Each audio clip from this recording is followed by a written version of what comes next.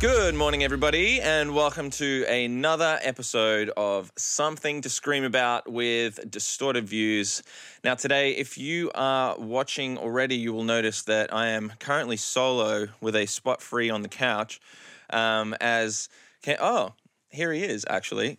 Cam was running a tiny bit late because the little boy. Hey, hello.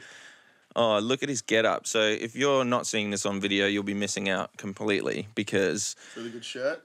Installs, not really, but... Cody is decked out in a Distorted Views shirt, looking cute as ever in his little boots. Oh, hello, little fella. Hello. He's giving me a big smile. He knows this podcast is going to be an absolute one for the books again, doesn't he? Say hello. 2 months old. 2 months old and doing well. Oh, he looks beautiful. I love the outfit. I know, very good, isn't it? That's wonderful. Okay, that's enough star time for you. enough time in the spotlight. You wait, he'll be a superstar before you know it. But today, yes, we have an incredible episode coming up. One of our probably favorite bands currently is Northlane, and welcome, Hello. Cam. Hello.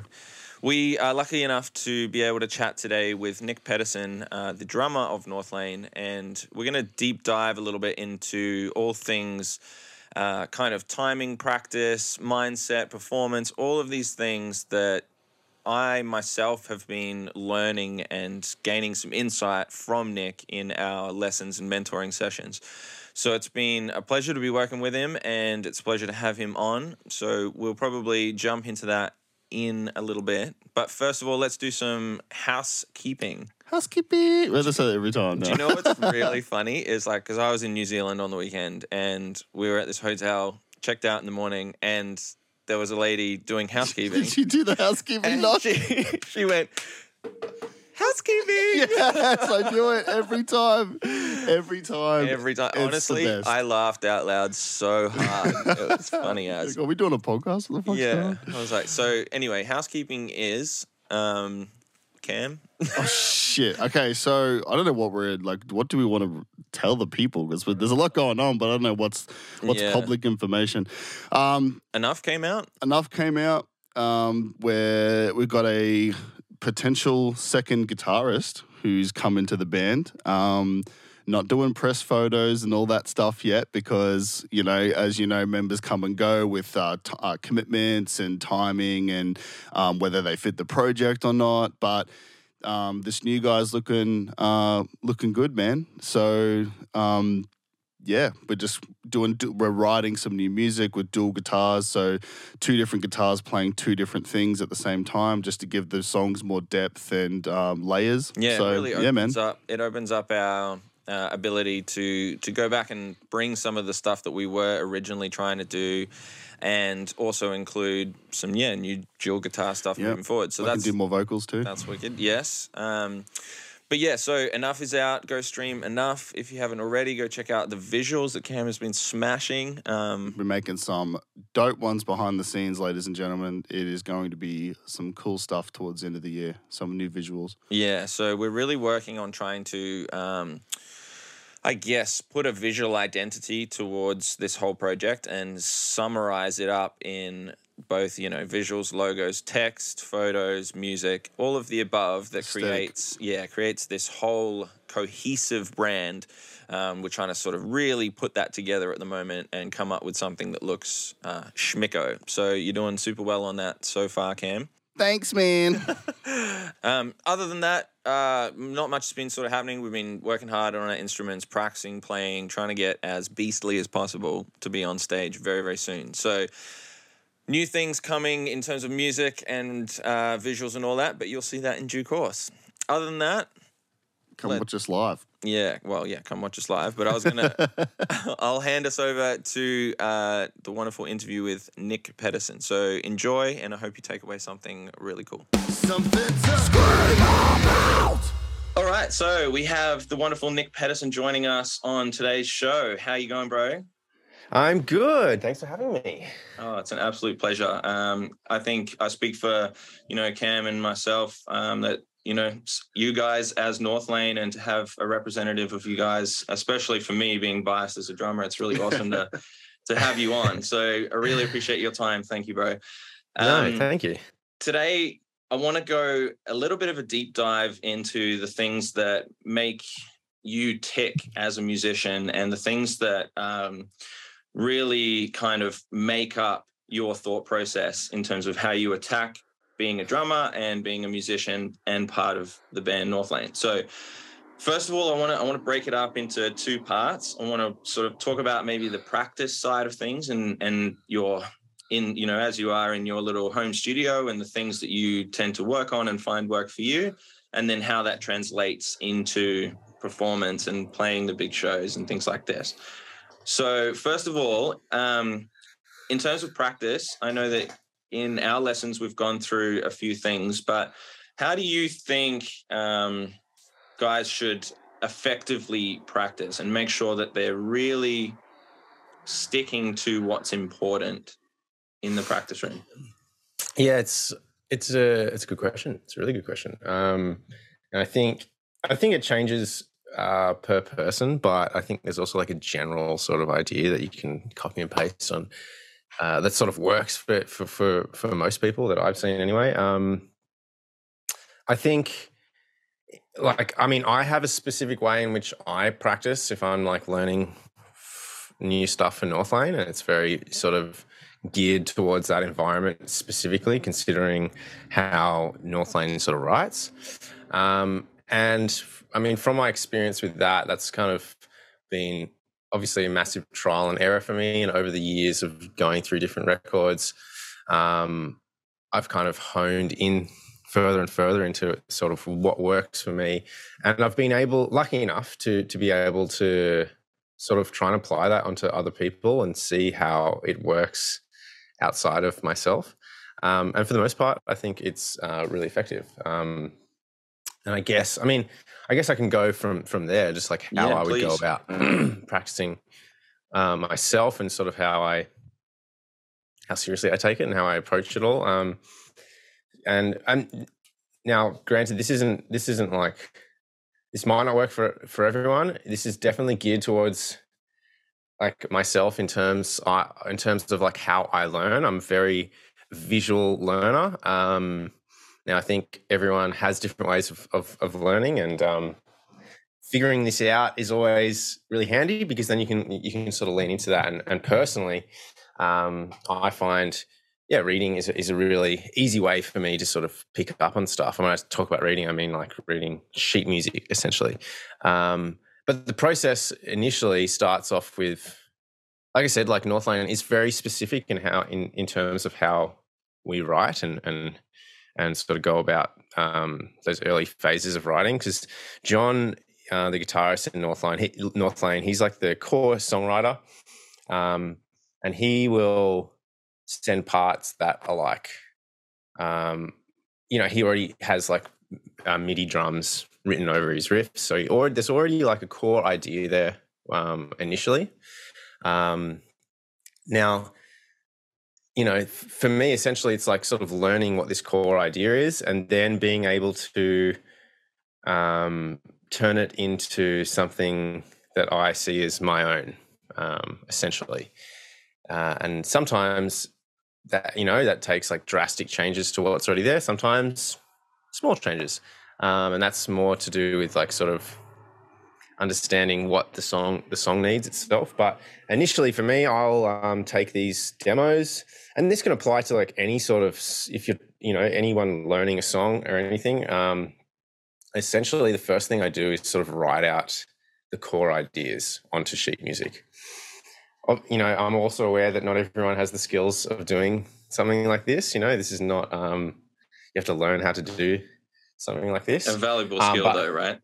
I think so. It's like a dying art as well, right? Yeah. Just because like, people are capable of sort of MIDIing out parts so easy these days. And so personally for me, like that's like the first phase of learning something. It's like just writing out the core idea. It doesn't have to be perfectly written out in terms of like the whole song structure. It can just be like, you know, the verse idea, the chorus idea, bridge, so on and so forth. And that's first step, I think, is really important because it allows me or anyone else to sort of look at the part and see where all the hits are landing in relation to one another. So it kind of gives a visual map, essentially. And like the process of like trying to write it out is like the first step of like understanding what's going on for me personally. Now, I've also seen that a lot of people who don't know how to read music, and they're generally more inclined to like listening to stuff and working off what they're hearing, which is also a cool way to do it. Personally, that's a slower way for me. But some people are really in tune with that sort of method, and just being able to listen to a part and then sort of play it. I find more errors in that sort of process. It's not as refined, not as detailed, but still doesn't mean you can't get to the end sort of the finish line, I guess. But personally, I try and you know, build from a core foundation. So I have like the core idea down. Essentially, I'm just trying to turn it into muscle memory. So once I've written it out, I'll then I've got some writing here. I've been working on some stuff lately. Yeah, so see. Quick screenshot. So that's something I've been working on, and I haven't yet played that on the kit. I've just sat there and written it out. The next step for me is actually going to the kit and just not even playing it to the song, just setting like a really low BPM and sort of just starting to build muscle memory off these core ideas. And by doing it like that, then I'm just learning the drum part on its own. There is no relation to the music at this point. I might have the riff sort of playing in my head, but essentially I'm just listening to the part itself, and just turning that into muscle memory. And obviously I'll start slow with the BPM and slowly move up towards the tempo of the actual song. I'll actually probably even end up going faster than the song as well, probably up to 10 BPM faster, so that when I pull it back again, it feels a little bit easier. Yeah, feels good, nice and comfortable. Yeah, it's a good trick to learn. But like I said, that's very specific towards Northlane stuff for me. But at that point, once I feel like I've got it up to the tempo of the song, that's when I feel like I can start to get creative with it, because by that point it should be muscle memory, and I shouldn't be the parts should just be sort of coming out of me. I'm not, I'm sort of just letting it flow. Then I can I have like more room to think about like what I can do on top, what accents I can add in, or ghost notes or fills and stuff, and that's when I sort of allow myself to get creative with it. That's really cool. So you're basically following the basic rhythmic concept given to you by John, and the riff that he's written to complement, similar to what happens in our process. Cam will write something very similar. MIDI drums, send me an idea, and then I'm basically trying to figure out whether it's playable and how to orchestrate it best and things like that. So exactly. that cool. That seems to work really well for me. And what I liked about what you said is, you're kind of keeping the core idea so that you develop the muscle memory for that solid foundation, and then you can be creative around that. So going into that muscle memory and stuff, I remember you mentioning something about sleep and how that kind of works with your muscle memory and your effective chunks of practice and things to do that. So if there's a part that people find difficult, whether it's physically difficult or whatever it is, and they're coming up to it in their practice, every time you come up to this section in the song, you feel, oh, this is like the hard part. How do you best work around that muscle memory and, incorporating in the sleep and things like that? Yeah, cool. I'm glad you brought this up, because I think it's a really interesting sort of concept that I've sort of lent into over the last couple of years myself. So obviously, when you're practicing something, whatever it might be, the idea of repetition comes into play. You know, learning anything, you want to repeat it and you want to do it consistently. Now, I think a lot of people think when they have to learn something, they've got to be practicing hours and hours each day to do so, which can be daunting, which can also sort of take the fun out of it a little bit, right? You can, it can turn it into a chore to some extent. I've definitely felt like that before, but never fear. There's other ways to do this. It doesn't take like monotonous practice, and this is, some people would say there's a cop out, but I honestly feel like it works really well. And this is to do with the sleep thing. So obviously, when you're trying to learn something, you want to do it. Ideally, you want to do it every day. And I think what most people think is doing it every day for multiple hours. I don't believe that anymore. I honestly think it's more so just reiterating the idea in your head every day, whether that be 5 minutes, half an hour, 2 hours. That's up to you. But I honestly think even just doing it 5 minutes a day is going to make a huge difference. So say you're trying to learn something, and it's too fast for you, right? So what I do in this scenario is obviously work with a metronome, and I'll start off in a comfortable tempo, 90, 100 BPM. And I'll sit on that for, a minute or two, and then I'll bump it up 5 BPM. Sit on that for another minute or two, or 5 minutes, whatever. Bump it up again. By doing this, you're obviously like 5 BPM increments, almost like unnoticeable. So it's a really good, like 10 BPM, it's definitely noticeable. 5 is only just noticeable. So it's a really good sort of leap to sort of help you push your tempo. Now, you might have an end goal of 150 BPM. And on your first day, you sit there for hours trying to get it to that tempo, and you can't, you're doing this sort of approach where you're bumping up the BPM. You might find yourself getting to 120 and you can't play it solid. You can't play it perfectly for a minute. You keep making little mistakes here and there. That's okay. That's perfectly fine, right? At that point, what I do is I have like a little journal, and I'll write down, I got to 120 BPM this section today.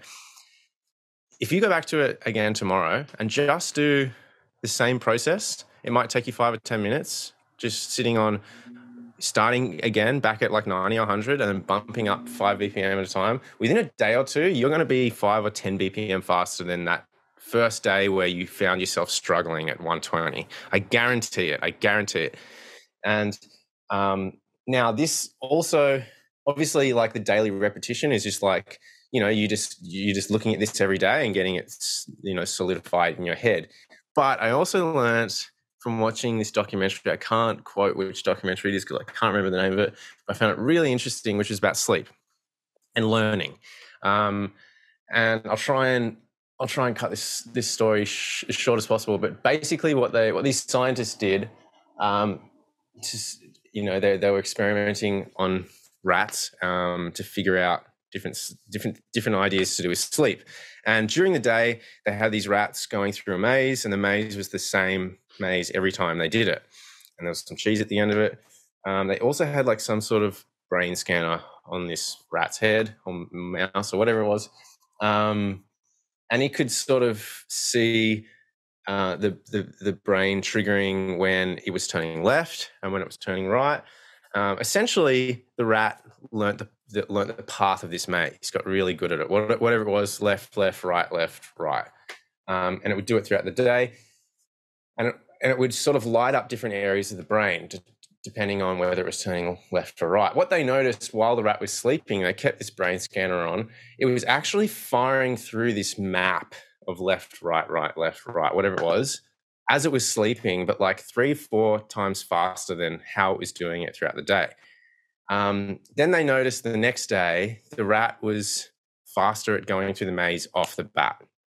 Essentially, what they discovered is that just by having a good night's sleep, essentially you can get like up to 30% better at something that you were working on the day before, just because your brain is going through the process of repeating what you were doing again. So if you can trust that you're going to do this every day, whether it be 5 minutes or an hour or 2 hours, and you have a good night's sleep and come back to it the next day, I promise that you'll feel better at it. Yeah. Right. It's like, it's weird how it works, and it 100% works. I've tested on myself and other people, and it fully works. So yeah, I can back that myself. Yeah, it's crazy. It's interesting. It's subconscious or something. It's crazy. It's like you're thinking about it and then envisioning it, and then it's becoming true. Yeah, it's the absolutely. I heard of one of the recent podcasts from Andrew Huberman. I don't know if you know of him, but he's a neuroscientist and did a exact podcast on this recently about the sleep and the learning patterns. I think you'd find it super interesting. So he was talking about this, and he was talking that there's actually effects on the second and third night as well. They're just not as profound. And if, say, for example, the first night you don't get quality sleep, or something happens, you still get benefits on that second and third night onwards after doing that repetition. But you're right, it compounds if you do it daily. And then he said there's a specific, more optimal window in terms of time, like you were suggesting before, not doing it for hours and hours and hours, having a certain amount of really concentrated, focused attention on it for 20 minutes, half an hour, 40 minutes or something like this, and then leave it and move on to something else. Cool. I might have to send that to you because it's well worth a listen. Yeah. Interesting. But yeah, so that sort of thing plays into the muscle memory, and then you can build it up and get faster, and then all of a sudden you're getting to a point where you can play all of these things and that kind of stuff. So absolutely. Yeah, I wanted to touch on that because I know that you find that really fascinating, as do I. Going back a little bit just before, you were talking about the writing process and then figuring out and practicing your parts on the drums, allowing yourself to be creative at a certain point. A lot of your drum beats and Northlane riffs, I guess, to a certain extent, have this kind of odd time feel or some form of maybe metric modulation in there. Just tell me a little bit briefly about that kind of process. Is that coming from the riff itself? Is this a team arrangement, or are you allowing yourself to try and throw in a bit of your, drumming kind of knowledge and putting some odd timings or feels in there? A bit of flavor. Well, I think honestly, for the most part, it comes from John. And personally, I find it really interesting working with John because I find I'm a very sort of theoretical musician. I grew up being taught by multiple different teachers, obviously know how to read and write, and also have learned all the boundaries that come with learning music, right? Which is an interesting concept in itself because there shouldn't really be any. But working with someone like John, who essentially, is a clean slate when it comes to like music. He didn't really get a lot of guidance. He sort of just taught himself how to play guitar and to write. And he's, because of that, he's a very free writer, and he hasn't learnt these boundaries that I think a lot of musicians have, right? And especially to do with the drums. So like obviously he just programs drums and he does it off what sounds good to him. So he's not thinking like what we might be thinking, which is like human play. Put the backbeat on. Right. Like where's that snare landing? Or like, I can't really go there because of my setup, or that's not, that wouldn't feel nice. None of that's in his head. It's just about what sounds good. And obviously it's my job to sort of figure out how to make it playable and comfortable. But because of that sort of boundless approach, he comes up with these really interesting polyrhythms that I don't think a lot of the time he's even really noticing what's going on theoretically, which is why I think it works really well, because it's not overthought. It's just based on like what feels good to him. And then when I sit there and listen to it, I'm like, holy fuck, dude, like this is like a 5/4 polyrhythm, like, oh, you've done like Heart Machine. Whoa, you did that. You metrically modulated that at the back there in that breakdown. He's like, what the fuck are you talking about? So true. No, yeah, and so that's just brilliance in my mind, because most musicians would have to think deeply about doing something like that and like approach it probably with the thought in mind, with the perceived idea initially, and then trying to sort of create it, whereas he's just sort of letting it happen. So that's why I feel like it feels very smooth, and sometimes a lot of people are questioning what time signatures we're playing in, and a lot of the time it's just in 4/4. It might just be a polyrhythm or metric modulation that makes it feel different. Or it's just like random accents, and that's and the pattern might loop over a certain amount of bars, so it feels like it's almost random. Would you then play around with your parts to sort of like, so you might get given, say, for example, a part that John's written and it might be slightly either unplayable or unnatural or whatever. Do you then just try and bring in a couple of elements that give it that predictability and consistency so that your general listener can sort of follow along to a beat? Is that, or a pulse? Absolutely, yeah. So when I then take it and do my thing with it and sort of break it down, I am then sort of recognizing what's going on. I'm like mapping it out in my head. I'm like, okay, this part's 3/4 polyrhythm. That's happening in a lot of Northlane songs. John naturally does that very, very often. And that, just by recognizing what sort of accent pattern is happening, that will already immediately give me an idea of like how I can go about playing it. Obviously, I want everything to feel really good when I'm playing it. Like that's a big lesson that I learned over the years of being in Northlane, is that parts should feel good over sounding good.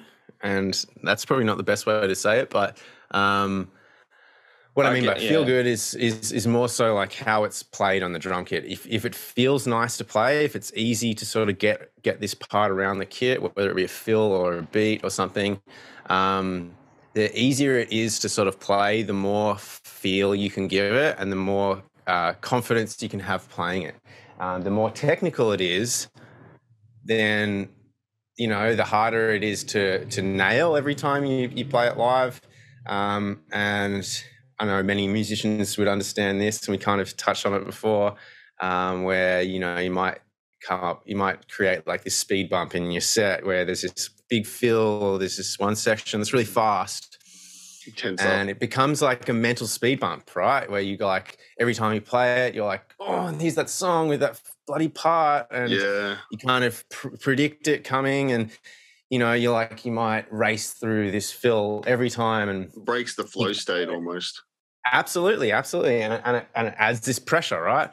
And the part might be really cool and technical and whatnot, and might really tick the boxes for all the music nerds out there. But if you end up stumbling over it every time, or even if you don't, but it creates like anxiety within yourself, to me, that's not helping you at all. And there's always different ways to write something and to sort of adapt something so that it feels good.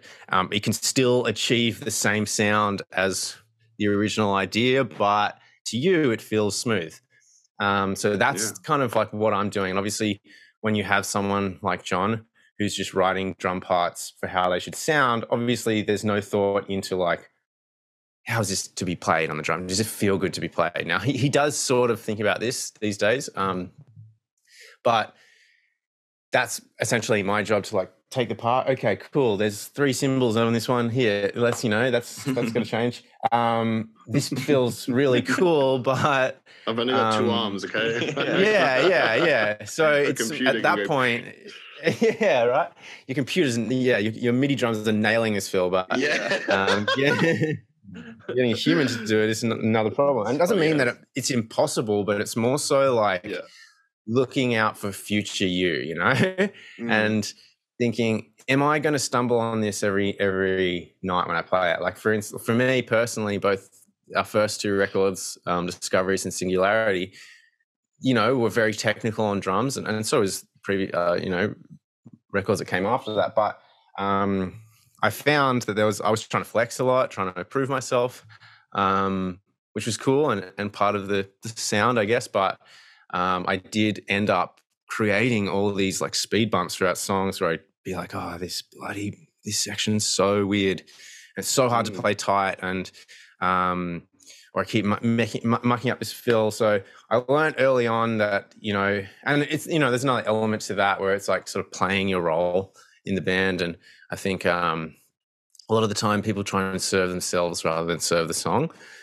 And that also plays into it, right? And once you can sort of understand that you're in a team here together with a band, and the song is the goal the here, and end all above so everything spot else. On, man. Yeah, absolutely. Yeah, we talk about it. We had this conversation yesterday. Every time we have a guest on, like that's a part of a band that's doing well, it's so funny how we had Jaden from Steps on like a few months ago, a year ago now, and just you guys just say all the things that we literally talk about. It's just mind blowing that all of these musicians across the world like have the same things that work and click, and they just know. Yeah, it's awesome. Yeah. Well, I think a lot of people end up falling into like the same issues, right? Where they try and impress every demographic of music, and that can't be done. I think in the end, you just got to focus on like what you think is cool, and that might sound selfish or whatnot, but like it's authentic. Then it's if you're writing for yourself and what you like to hear, and then there's going to be an element of authenticity there that might not be there if you're writing to impress. Yeah.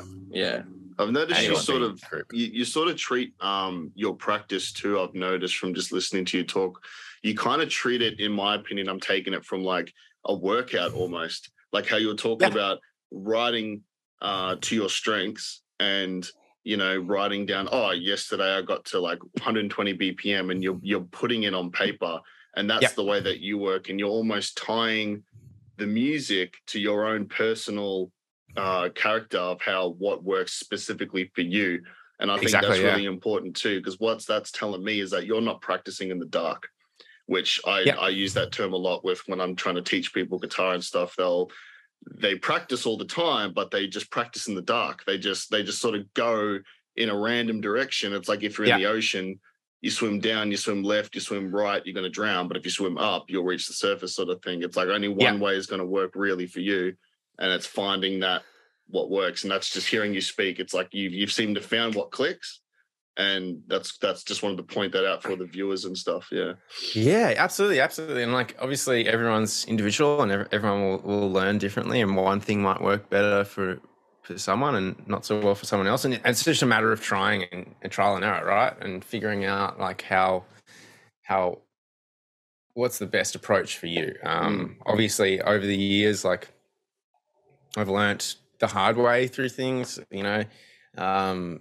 whether it be like not being prepared enough for the studio, or writing parts that are really tricky and hard to nail every time. These kind of things you have to pick up on and take note of, I think, and be like, okay, that was cool, I guess. It sounds cool on the record, but is it hindering me every night? Yeah. Well, is that a good thing? No. So and is there other ways to approach that? Like you can rewrite anything, but no matter how technical it is, you could still take the core concept and rewrite it in a way that feels better and still achieve the same idea.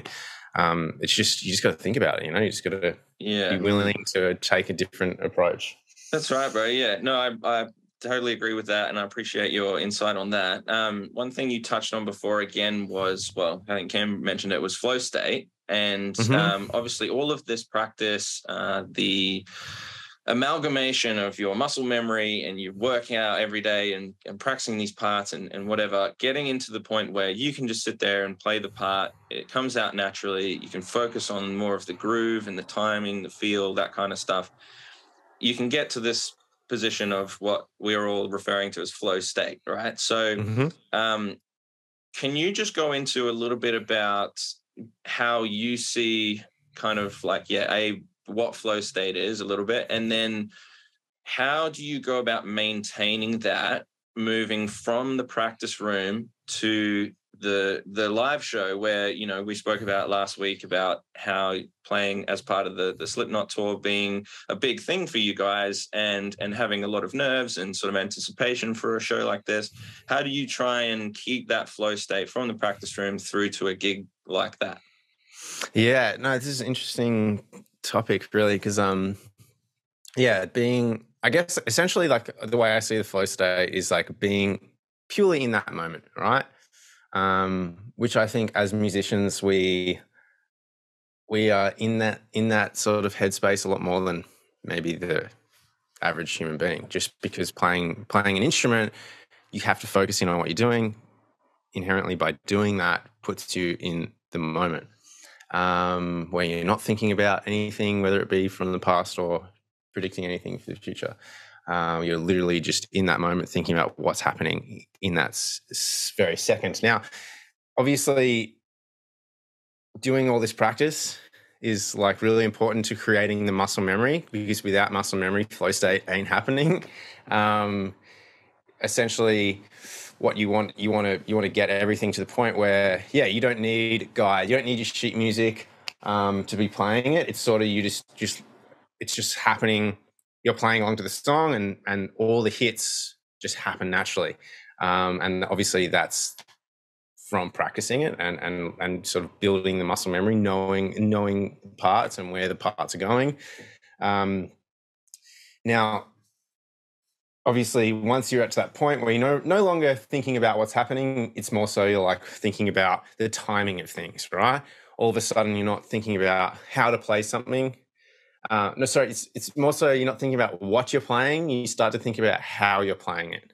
And I think that's a huge leap, right? Because for the practice, while you're practicing, you're thinking about what you're playing. You're thinking about the independence, or what symbol you're going to, what toms you're using.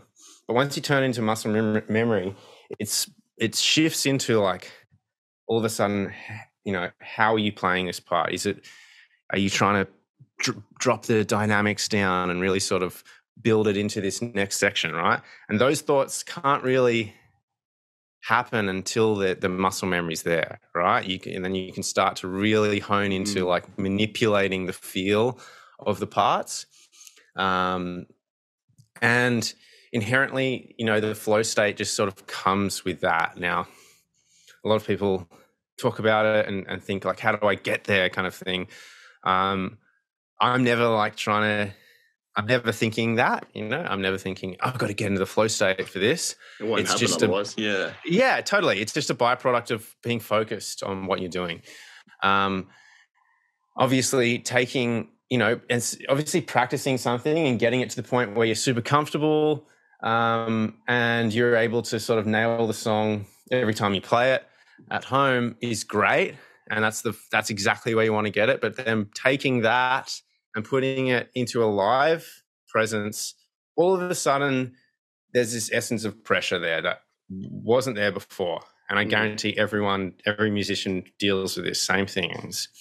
The idea of people watching you, the idea of you playing perfectly in front of people, or you not making mistakes in this part, whatever it is, all of a sudden this pressure just arises. And that's purely from just playing live. And replicating this pressure is really hard. It's really, really hard. And a lot of people can feel like, I was nailing this at rehearsal, and then I went and played it live, and I was just like, I sort of fell apart. And I guarantee everyone's felt that before. Yeah. And that's really demoralizing, right? Because you felt really confident. I've been practicing this really well.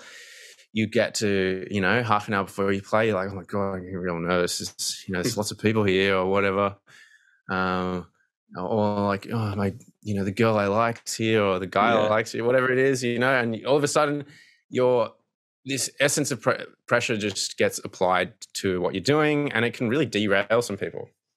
There is the only way I've found to practice within this pressure, right? The only thing that I can find that gets close to it is filming yourself with the intention that you're going to post it online. I think it's really important to have that intention.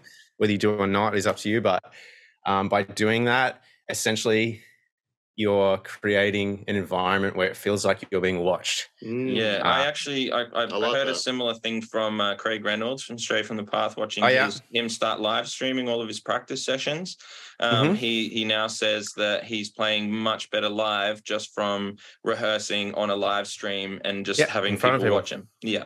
Yeah, totally. I believe it. Absolutely believe it. That would be another great way to practice in that environment. But obviously, taking this to the stage is another thing, and playing in front of people is something that you have to learn to do, right? It's not. I mean, there are people who just inherently are very natural in a live situation, but I feel like most people are awkward initially, and they have to learn to be comfortable, right, and learn to trust themselves and trust their playing, and then they can start to express themselves on stage. Once you sort of break that initial weird barrier. Now, once you do break that and you sort of get comfortable in your environment and you realize, you know what, it's not about them, it's about me. And if I'm comfortable, if I'm in my own world, then hopefully they will feel that energy and they will reciprocate it, and then I can reciprocate it back. And all of a sudden there's this energy in the room.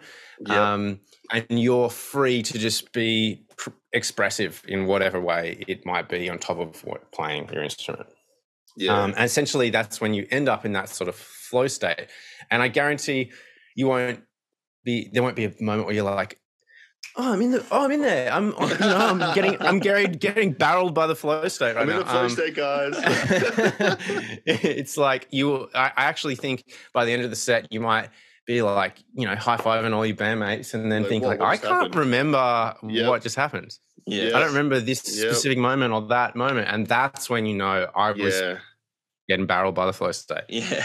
That push-pull energy as well. Like, I love that, like we were talking about with the crowd, and, when the music is like, it's just coming out of you, and like what you said, if you're thinking about, I need to hit the kick and then the snare and then the chana, it's like, if you're just doing it, then you're just expressing yourself and your creativity, as well as the guitars, as well as the vocals, all the subtle fry and the false chord and the winding in and out of the notes, and the maybe some yodeling type stuff I do of my own vocals of trying to like make the voice break and all of these cool things. You're just expressing yourself and not trying to be pitch perfect or note perfect.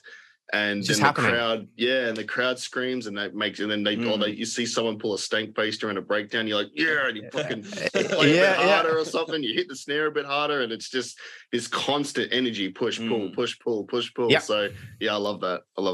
It allows you to work within the other guys in the band and sort of like bounce off each other with energy. Absolutely, and stuff, right? absolutely. And then the crowd, I guess too, if you're close enough to be able to see them, and your drums. Yeah, your stage you probably can't. On our stages, that I can see every single person in the crowd, and if they're not happy, you know about it. Yeah, it's like, Mum, smile. Please, please smile, Mum.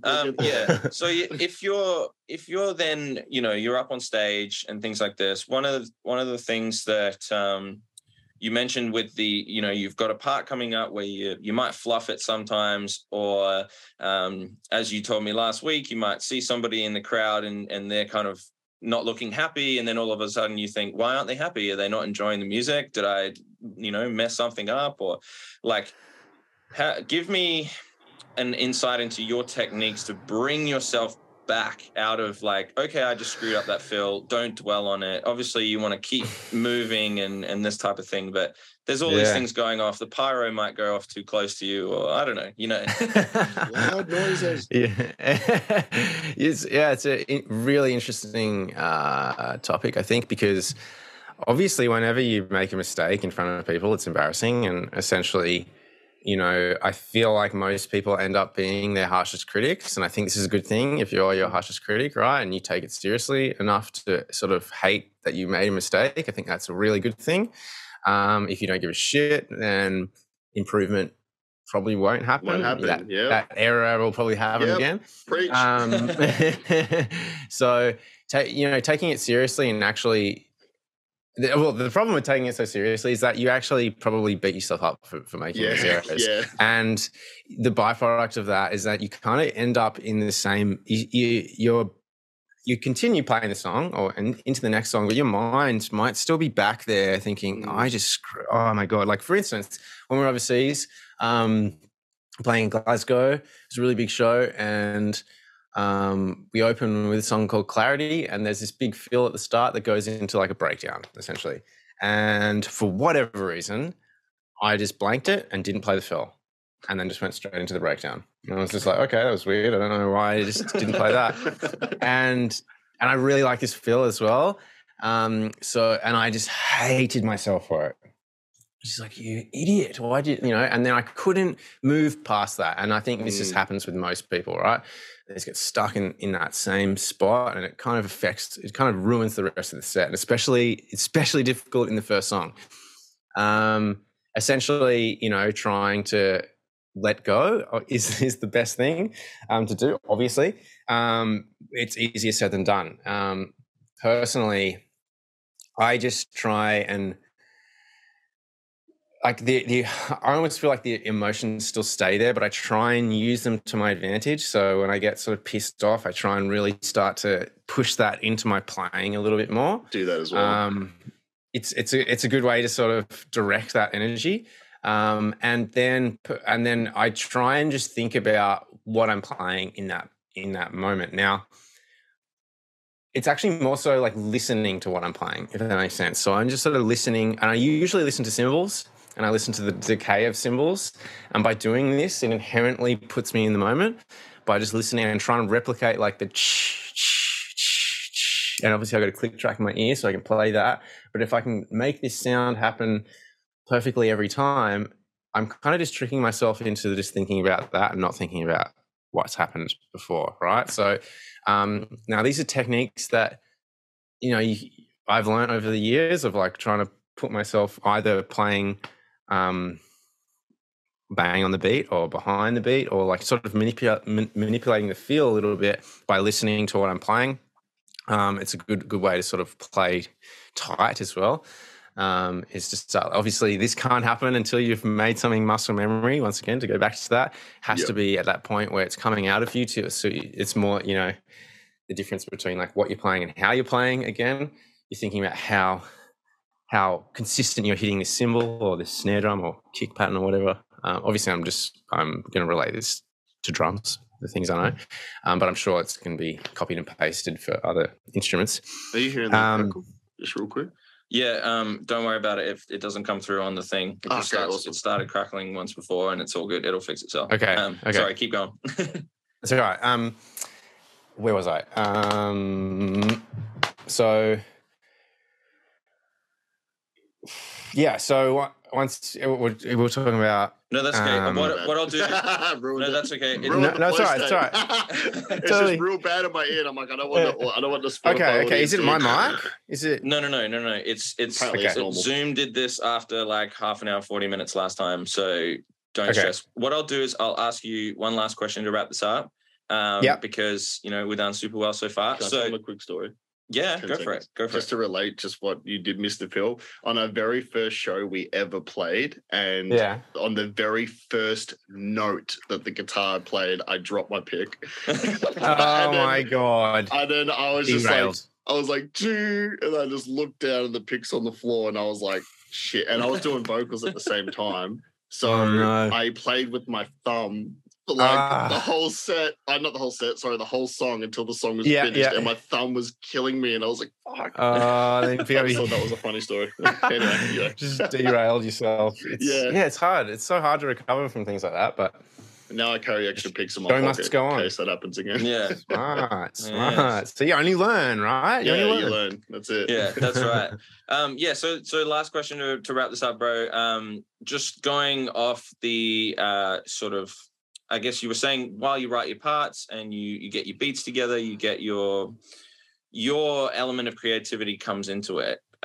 Is that sort of how you develop your identity as a drummer on the drum kit? Obviously, it has to work within, as we said, for the song. And you know, at the end of the day, you're writing to make the best music possible, not the best drum part. But sort of how, I personally see you as a drummer who has a somewhat of a unique identity on the kit, and I can sort of tell that that's Nick's way of playing, and other drummers have this as well. So what sort of ways do you see people finding their identity on an instrument, full stop, not just drums? And what's worked for you? Yeah, it's interesting. I mean, I haven't. Well, I think when I was younger, I was really inspired by a bunch of musicians, which sort of created the mold of who I am now, I think. And these various musicians sort of opened my eyes to like different approaches to things and allowed me to think, okay, I can go there or I can go here. And I feel like I'm almost just like the combination of choices that I noticed these people making, and I adapted that to what I like. I liked this guy doing this, and I liked how this guy did this, and I sort of took those ideas and then just applied them to my own drumming. And I didn't do this purposefully. I just think this happened just because I was inspired by these people or these bands. So obviously, like me learning those songs and of these various artists when I was younger was like almost the first phase of me becoming me, because I was learning how these people approached their parts. And then over time, I think I just sort of trusted my intuition when it came to how I should approach something. And this was just based off like what I'd learnt was possible from other people, I think. This is a long-winded answer. I might. No, that's all good. It's a bit weird, but so the first drummer that I was obsessed with was John Otto from Limp Bizkit, and what I found he taught me was like groove and like how to just sit in the pocket and play the groove. Take him to the that was really, really important. Yeah, right. Hype. It's like nothing huge. It's huge. It's huge, and it makes you bounce and stuff. And like, there's nothing there that's like overly complicated or complex about it. Yet it still evokes these feelings within people. And then Steve Judd from Carnival sort of opened my mind to like a lot of different polyrhythmic ideas that can be played over straight parts. Yeah. So that's when I started learning how to sort of, limb independence, I guess, when it comes to playing, whether your snare and kick would be in 4, but then the right hand is sort of playing in different groupings over the top of that and getting comfortable doing those things. And now I feel like that comes out in my playing just in like certain little pockets. I almost use that as like fills sometimes, or like just a way to sort of break away from a beat subtly, and then just being comfortable within these sort of groupings as well. And then Brandon Morgan, the drummer from Misery Signals, sort of changed my thought process on how to approach metal drumming in general. He sort of came at it from a very, I guess, jazz sort of approach. It wasn't like traditional, hands going straight all the time and just kick pedals. Like he was doing a lot of linear fills, a lot of kind interesting of sort of stuff and like all sorts of things. Yeah, totally. And then that sort of really inspired me to sort of go more into that sort of area of drumming where I could learn more chops and implement that in a way that on the kit that could be that could be digestible within metal, essentially. No, that's right. Then, No, you're just taking all these influences that you've gotten over the years, and like similarly, I guess we all do that from the music that we listen to, and absolutely, and people we look up to, and I guess learning off you, I learn a little bits and pieces I'll take, and then other guys I get lessons off and watch stuff. You just pick up things, and my upbringing in jazz and that kind of thing makes my playing a certain way, and your body shape and the way you lay into grooves and all of this, and the orchestration, the way you choose your kit, all of this kind of thing, it brings together this sound as a drummer or as a musician that becomes you, and you sort of lean into these things that work and that you like, and that kind of stuff. Absolutely. Does that sort of ring true? Absolutely, yeah, because you might think like, you might be writing something and it might make you think, oh wow, this sounds so misery signals. Like, how would Brandon Morgan play this sort of section? You know, and even though you're thinking, how has this guy played this? It's actually you that's still coming up with that. And that person inspired you to think down those parallels, right? Yeah. And that's you. That is you. You've taken inspiration, but what's coming out and your choices are all you. You've made all those choices. Even though it might be inspired by someone else, the outcome is still you. So I think a lot of time, how do you create an identity? I think you just got to follow your instincts, and your instincts are built off your inspirations to an extent, right? And trust, you might even have those black and white sort of thoughts of like, how would this person approach this? Or you might just be like, I learned this fill from this Misery Signal song. I'm just going to play this here. And, literally, you might steal some idea completely. And maybe you write the back end of the fill slightly differently. And then all of a sudden you've created it. That is still you. That's still you, right? And without you, that would never have been created, whether it was inspired by someone or not. So, No, bro, that's perfect answer. So let's wrap this up. I know you've got a few things to head into, but thank you very much for taking the time out to come and be on the podcast. We really appreciate all of your insight. Obviously, we'll chuck some links down below to all of the stuff that you're involved in. But if there's any budding drummers out there who are keen on a lesson, hit Nick up. And I don't know whether you've got any spots left at the moment, but at the moment I do. So I know you're a busy man. So I want to plug, go and get some insight into this man, because he's a book full of knowledge. So once again, really, really appreciate it, man. And we'll my see pleasure. you soon. Thank you, guys. Thank you. Legends.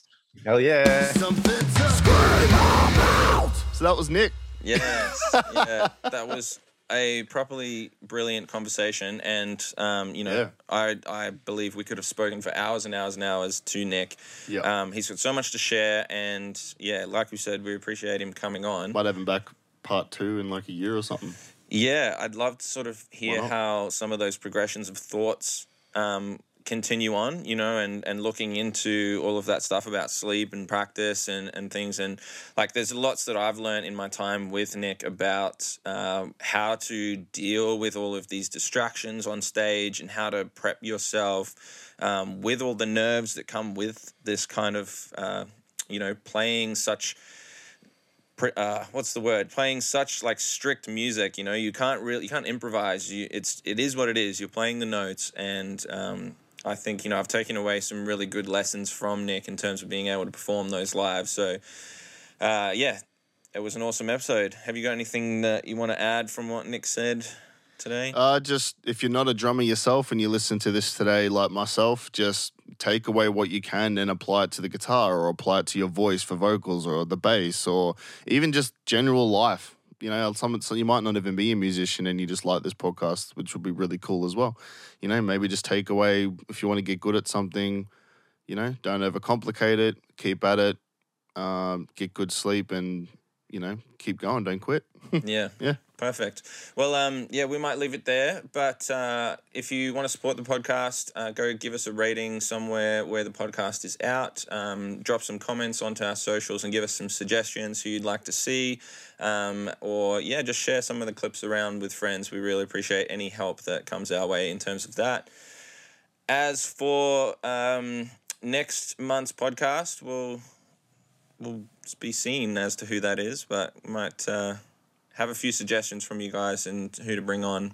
But otherwise, I want to go into visuals with you, Cam, and maybe talk about a bit about that. So something to look forward to anyway. So thanks for listening / watching, and we'll see you again next time. Bye. Bye.